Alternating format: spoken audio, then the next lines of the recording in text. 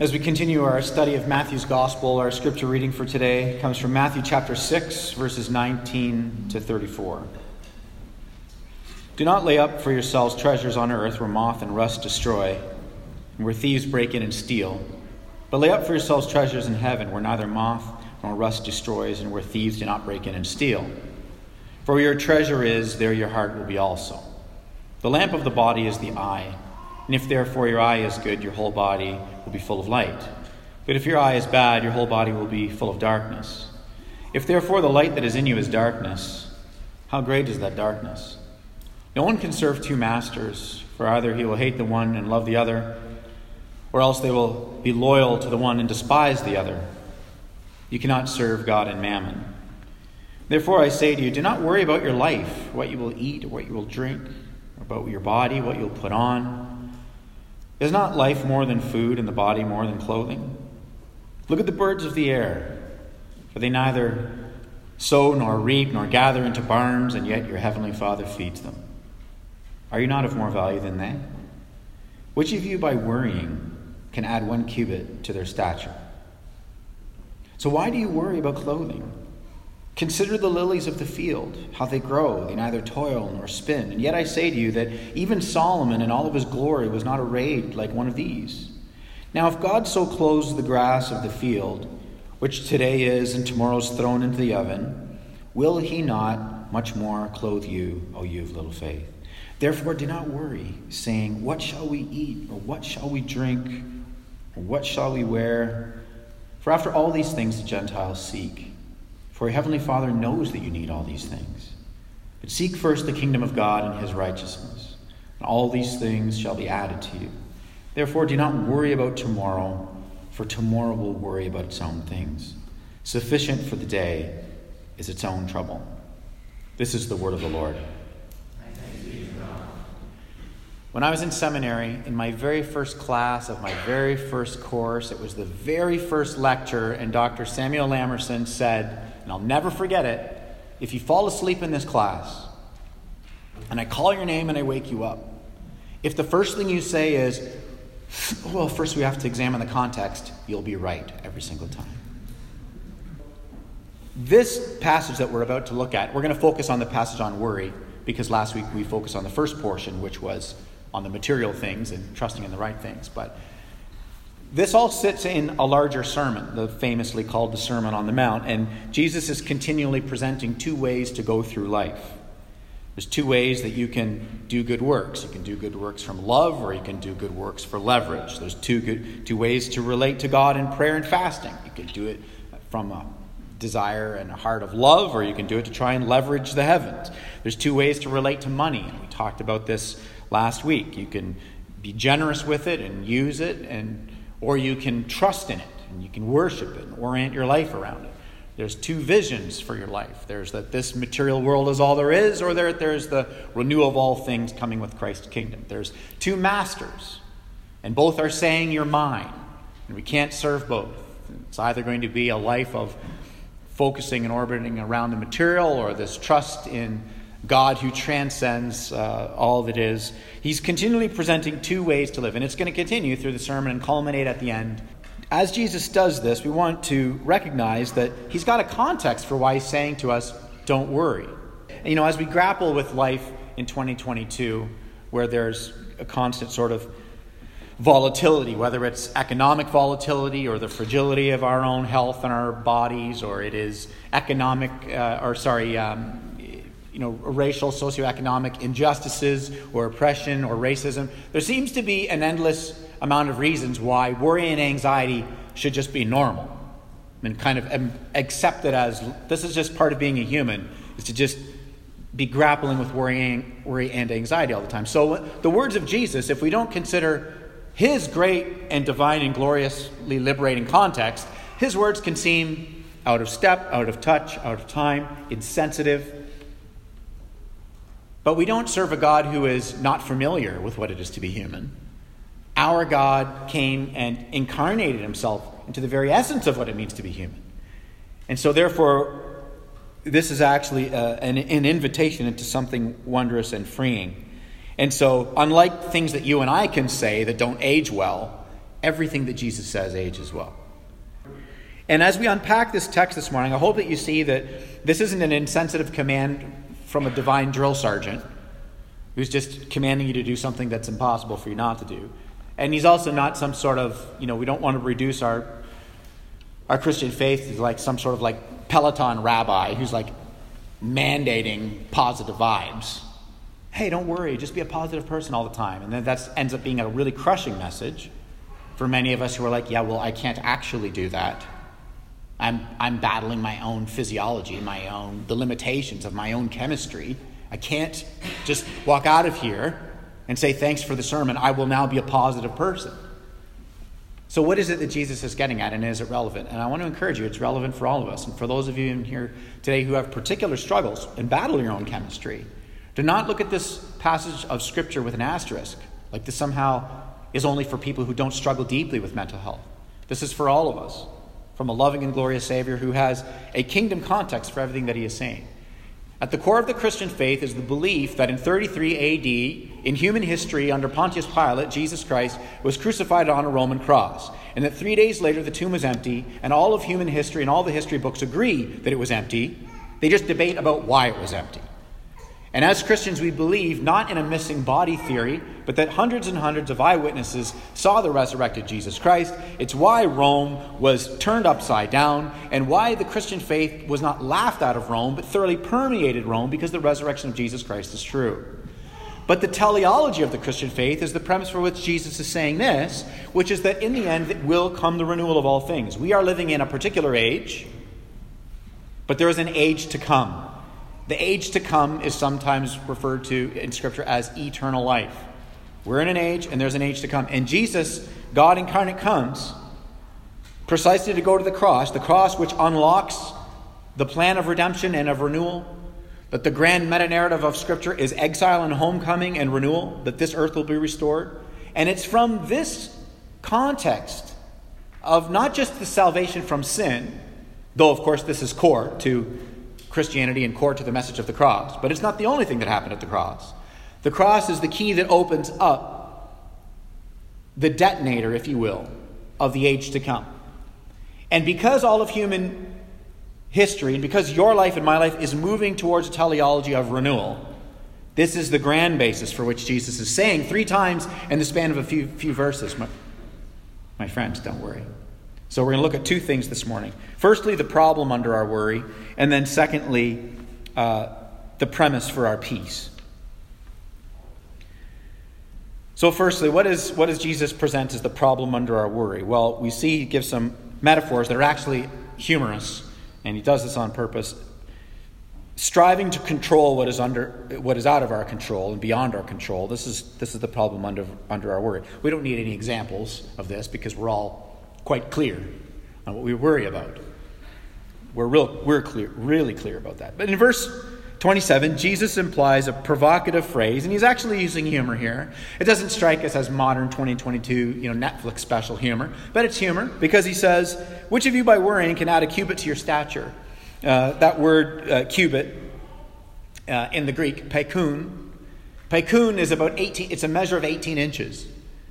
So Jesus says, which of you, by worrying,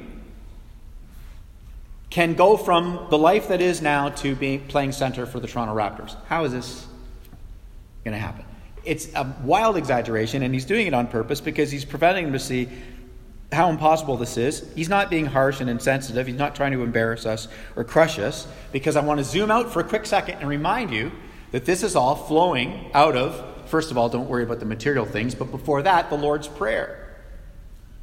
So this is all flowing from prayer. It's all flowing from, and you'll remember the Lord's Prayer without getting into sermon inception and re-preaching that before we ask God for everything, there is a reorientation. Our Father who is in heaven, praise be to your name. May your kingdom come, your will be done. An orientation away from my will to your will, resting in the sovereignty and the greatness of God, finding great rest in my smallness as I contemplate his greatness. And after that relocation happens in the soul, I ask for my daily bread. So there's a reorientation that happens, and now I'm asking, so Jesus is now flowing out of this reorientation of prayer and of trust, and he's saying, now Which of you, by worrying, is going to change the face of your life and grow 18 inches? This is impossible. We have very little control, and we free fall into worry when we're driven by the desire to control the uncontrollable, and that's why Jesus uses this image of your height. So he's inviting us into this confession of smallness so we can rest in the goodness of God. There's a seminary professor from Union Seminary. He was a prof there for 30 years. His name is Reinhard Niebuhr. And he says this, he makes a comment on this passage about worry by saying, "The human ego does not feel secure and therefore grasps for more power to feel more secure. The ego does not feel sufficiently significant or respected and seeks to increase its position." Jesus is now connecting this trust in the wealth and the security, or at least the illusion of security, with worry and anxiety. It's like I've actually not escaped the problem. I keep bringing the demons with me everywhere I go because there's some unrest that's deeper than this. And so Jesus is just sort of pointing at it. We have some medical professionals in this room here who could say this much better than I could. But if you go for a prolonged period of time with worry or anxiety, that's going to manifest itself in a lot of different ways. Burnout and ulcers and hypertensions and blood pressures. And many of us who struggle with chronic worry are like, yeah, we get that. This thing manifests itself in my body. It can be exhausting. And Jesus knows all of this. It's in this context where he's very familiar with our human frailty that he says, do not worry. He's inviting us not to worry. You cannot control things. You can't even control most of the things you think you can control. You do not have control.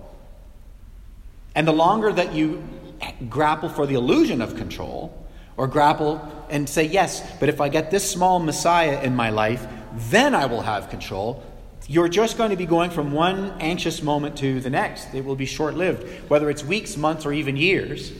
I've told this story before, but I'll just share it again briefly for those of you who haven't heard it. If you have heard it, just smile and nod at the appropriate times. This is what pastors do.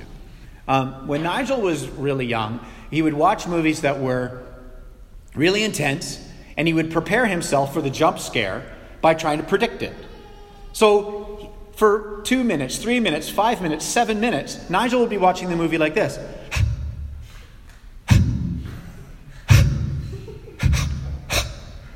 And we would just be looking at him on the couch. So what we did was we cured him of this like good parents. Not of having him not watch intense movies, but just a steady stream of intense movies until he developed an immunity from it, because that's good parenting. But anyways, he just... And that's, I think, a wonderful picture of you and I who haven't sat in the rest of the glorious trust of our Savior, gripping to these small things. Life is just month after month of, it's going to happen. It's when's the next shoe going to drop? When's it going to happen? And so Jesus pulls us from this, and he presents a premise for peace. The premise for peace that he presents, of course, is that our lives are in the hands of a loving Father who transcends all the things that are beyond our control, and he will provide what we need. The pathway that leads us out of worry is worship. Jesus' message here is simple. This sermon is simple, but walking out the words of Jesus is not easy. And desire to walk out the implications of the teaching today, these words of Jesus, it's not easy.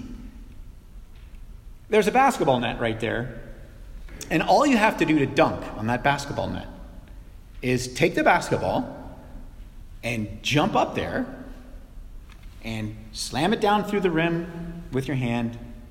Easy. See how easy that was? Now, after the service, I invite you.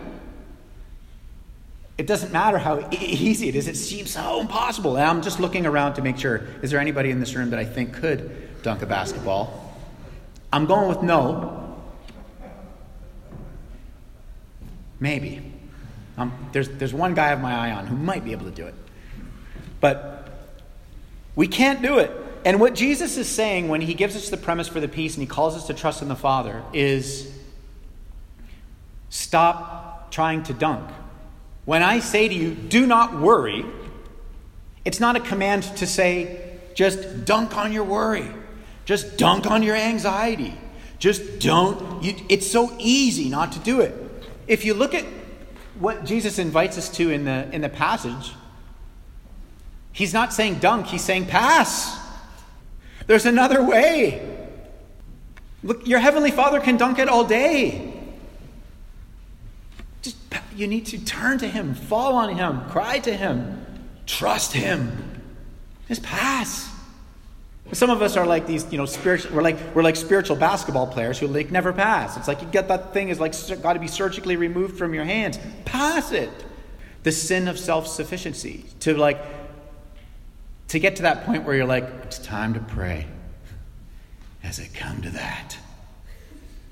I've tried everything else and I've exhausted all my wisdom and I've had all the conversations and I've strategized. I have moved all the pieces. I think it's time to pray. He says, look at the birds, look at the flowers, consider your life. Verse 26 to 28. Look at these things. In the English, it just says, look. It's not so helpful because it's not strong enough. In the Greek, it's emblepsate. Emblepsate the birds, emblepsate the flowers. And emblepsate is this locked-in gaze. Locked-in gaze. And I think if we consider what Jesus is saying is, you're already locked in. That's why you're worried. You already have a pattern of emblepsate. We've got the world in our pockets and we pull the phone out and we just scroll. We just emblepsate. It's like an IV of anxiety just going right into us. Can you emblepsate everything all of the time as you just know every single problem the moment that it occurs all around the world and you know what everybody thinks about every single issue all of the time? And Jesus says, look at what he's saying is, the way out of your worry is worship. That's what the emblepsate is. It's that you worshiped your way into this problem. You've got to worship your way out. You have focused your way into this anxiety. You've got to focus your way out. You have fixed your gaze into the worry, and the only way out is to fix the gaze on the way out.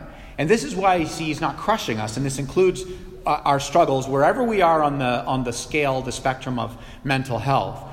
At the end of the day, what Jesus is inviting us is to curve our way out of it by not denying or downplaying the way that we got in there. Don't downplay or deny the way in which I got into my worry. Confess my worry. Turn from my worry. I can't dunk on my worry. I got to pass it.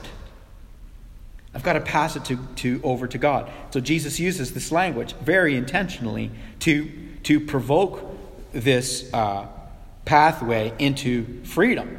So if you zoom out again and you look at the passage that preceded this passage about don't worry, it is the passage about the materialism, the fixation on the here and the now, and that bleeds into this passage about what am I going to eat, what I'm going to wear, what I'm going to drink. I'm fixated on the economy. I'm fixated on the job market. I'm in year 1. They're telling me there's no jobs in my field. I'm in year 4. I'm in year 3. I'm in a career already, but I'm thinking of should I change careers? What should I do? It's stressful. There's a lot of worry about it. What are the implications for my family?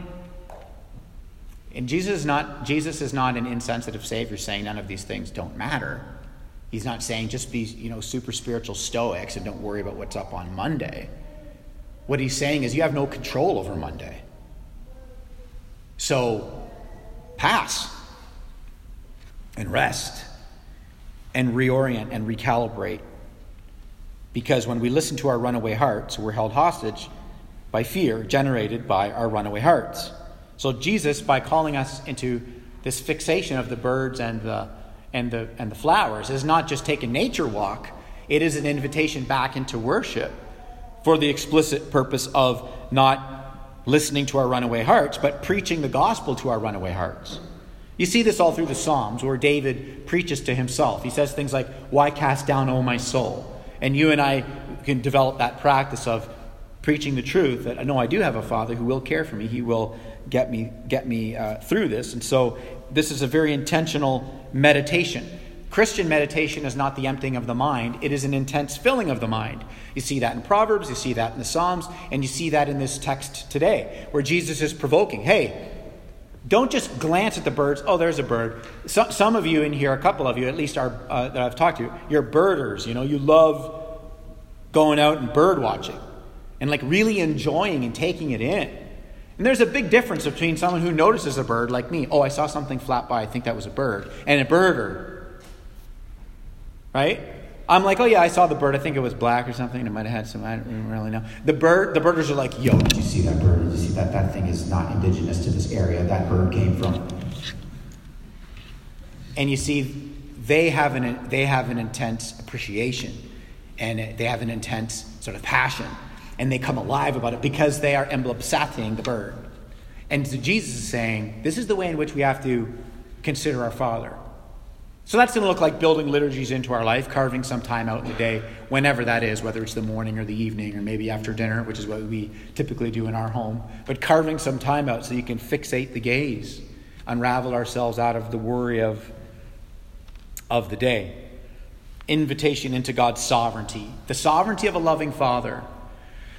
Sovereignty is not like Greek fatalism where we have no control and human choice doesn't matter. That's not what God's sovereignty is. It is that God transcends all of our choices, and he weaves every choice we make, the good ones, the horrible ones, the horrifying ones. He weaves them into a tapestry for the good of our salvation and for his glory. Globally, he does this. His wonderful fatherly engagement through sovereignty. Consider how you got here this morning to hear this message from God to call you to not worry, but to trust in him, to put your life in his hand. Consider how you got here. And I don't mean I woke up, I made a decision, I'm going to come to church today, I got dressed and I drove here. I mean, like, how many thousands and thousands and thousands of things have moved in your life for you to be here, right here in this moment, hearing from the words of Jesus that your life is in God's hands? It's unbelievable. This church is here because, way back in 2012, Susan and I read a book and were convicted about the gospel and that we weren't really preaching Christ and him crucified. And we had read that book, and Susan read it first and then spoke to me, and we had a year's worth of debate about it, and that led to seminary and the planting of Redeemer. But the only reason that happened was because we were given that book by a friend when I was speaking at a conference in upstate New York. But the only reason I was speaking at a conference in upstate New York was because I met him in the Memorial Stadium in Utica, New York. But the only reason I met him in the hallway of the stadium at Utica, New York, so he could eventually give me the book that would lead to the transformation of the gospel, was because I was hungry and I wanted to get French fries because somebody over here was eating French fries, and I was like, those look like good French fries. Also, the box that the French fries were in reminded me of the French fries I got in high school at the cafeteria. So that was nostalgic. So I got up to go get some French fries, which is why I met the guy in the hallway. But the only reason that I was able to get the French fries was because I had a job at Foodland. So every time you drive by a small little Foodland, say, praise Jesus for the redemptive work of this small little franchise called Foodland. But thousands upon thousands of things. In a sense, I'm joking and making light of it, but I'm really not making light of it because those things I just said are absolutely 100% true. I was hungry, saw the French fries, thought, oh yeah, it's like the French fries from high school. As I went, met the guy in the hallway, and next thing you know, and whatever, and here we are. Tens of thousands of things. How many things has God moved in your life? He's got you. He loves you. He will provide for you. You do not need to worry. You can turn to him, trust him, pass. He says that God knows what we need. He says it in verse 32. God knows the things that we need. He knows before we even ask him.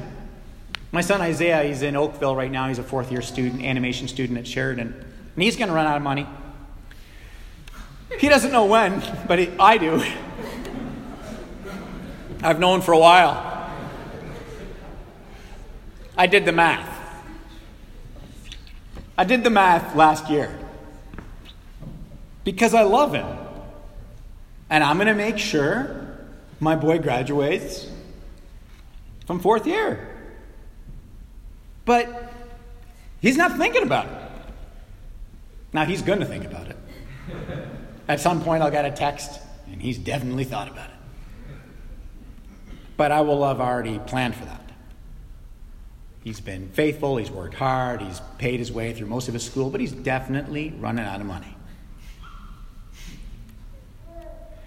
If I can think enough ahead to care for my child, and I am a deeply flawed father, how much more is your perfectly heavenly Father already done the math? He knows. He's got you. Do not worry. Seek first the kingdom of God. and his righteousness. Seek first. In other words, confess that something else is already first. Confess it. Seek first his righteousness, a.k.a. what is your mini-Messiah right now that's got you in knots? You have to confess it. You're magnifying something else. It's captivating your brain space. There needs to be, this whole crux of this portion in the text is Jesus saying, there has been a trust transfer, and you need to transfer it back. And at the core of that trust transfer, that is going to silence the soundtrack of worry. That is what is going to lead you out of worry. That is going to invite you into worship. And normally when we say to somebody, don't worry, it's thoroughly unhelpful. But Jesus is not being thoroughly unhelpful. We need to consider the source. If you say to a small child, if one of your children is very worried about something, and you say to them, hey, don't worry. What's behind that? Well, what's behind it is, hey, don't worry. I have the resources, the power, the provision, the desire, the intent to get you through this. And even if I don't, as a human parent, have the provision and the power and the intent to change this, I'm thoroughly committed to being with you in this and through this.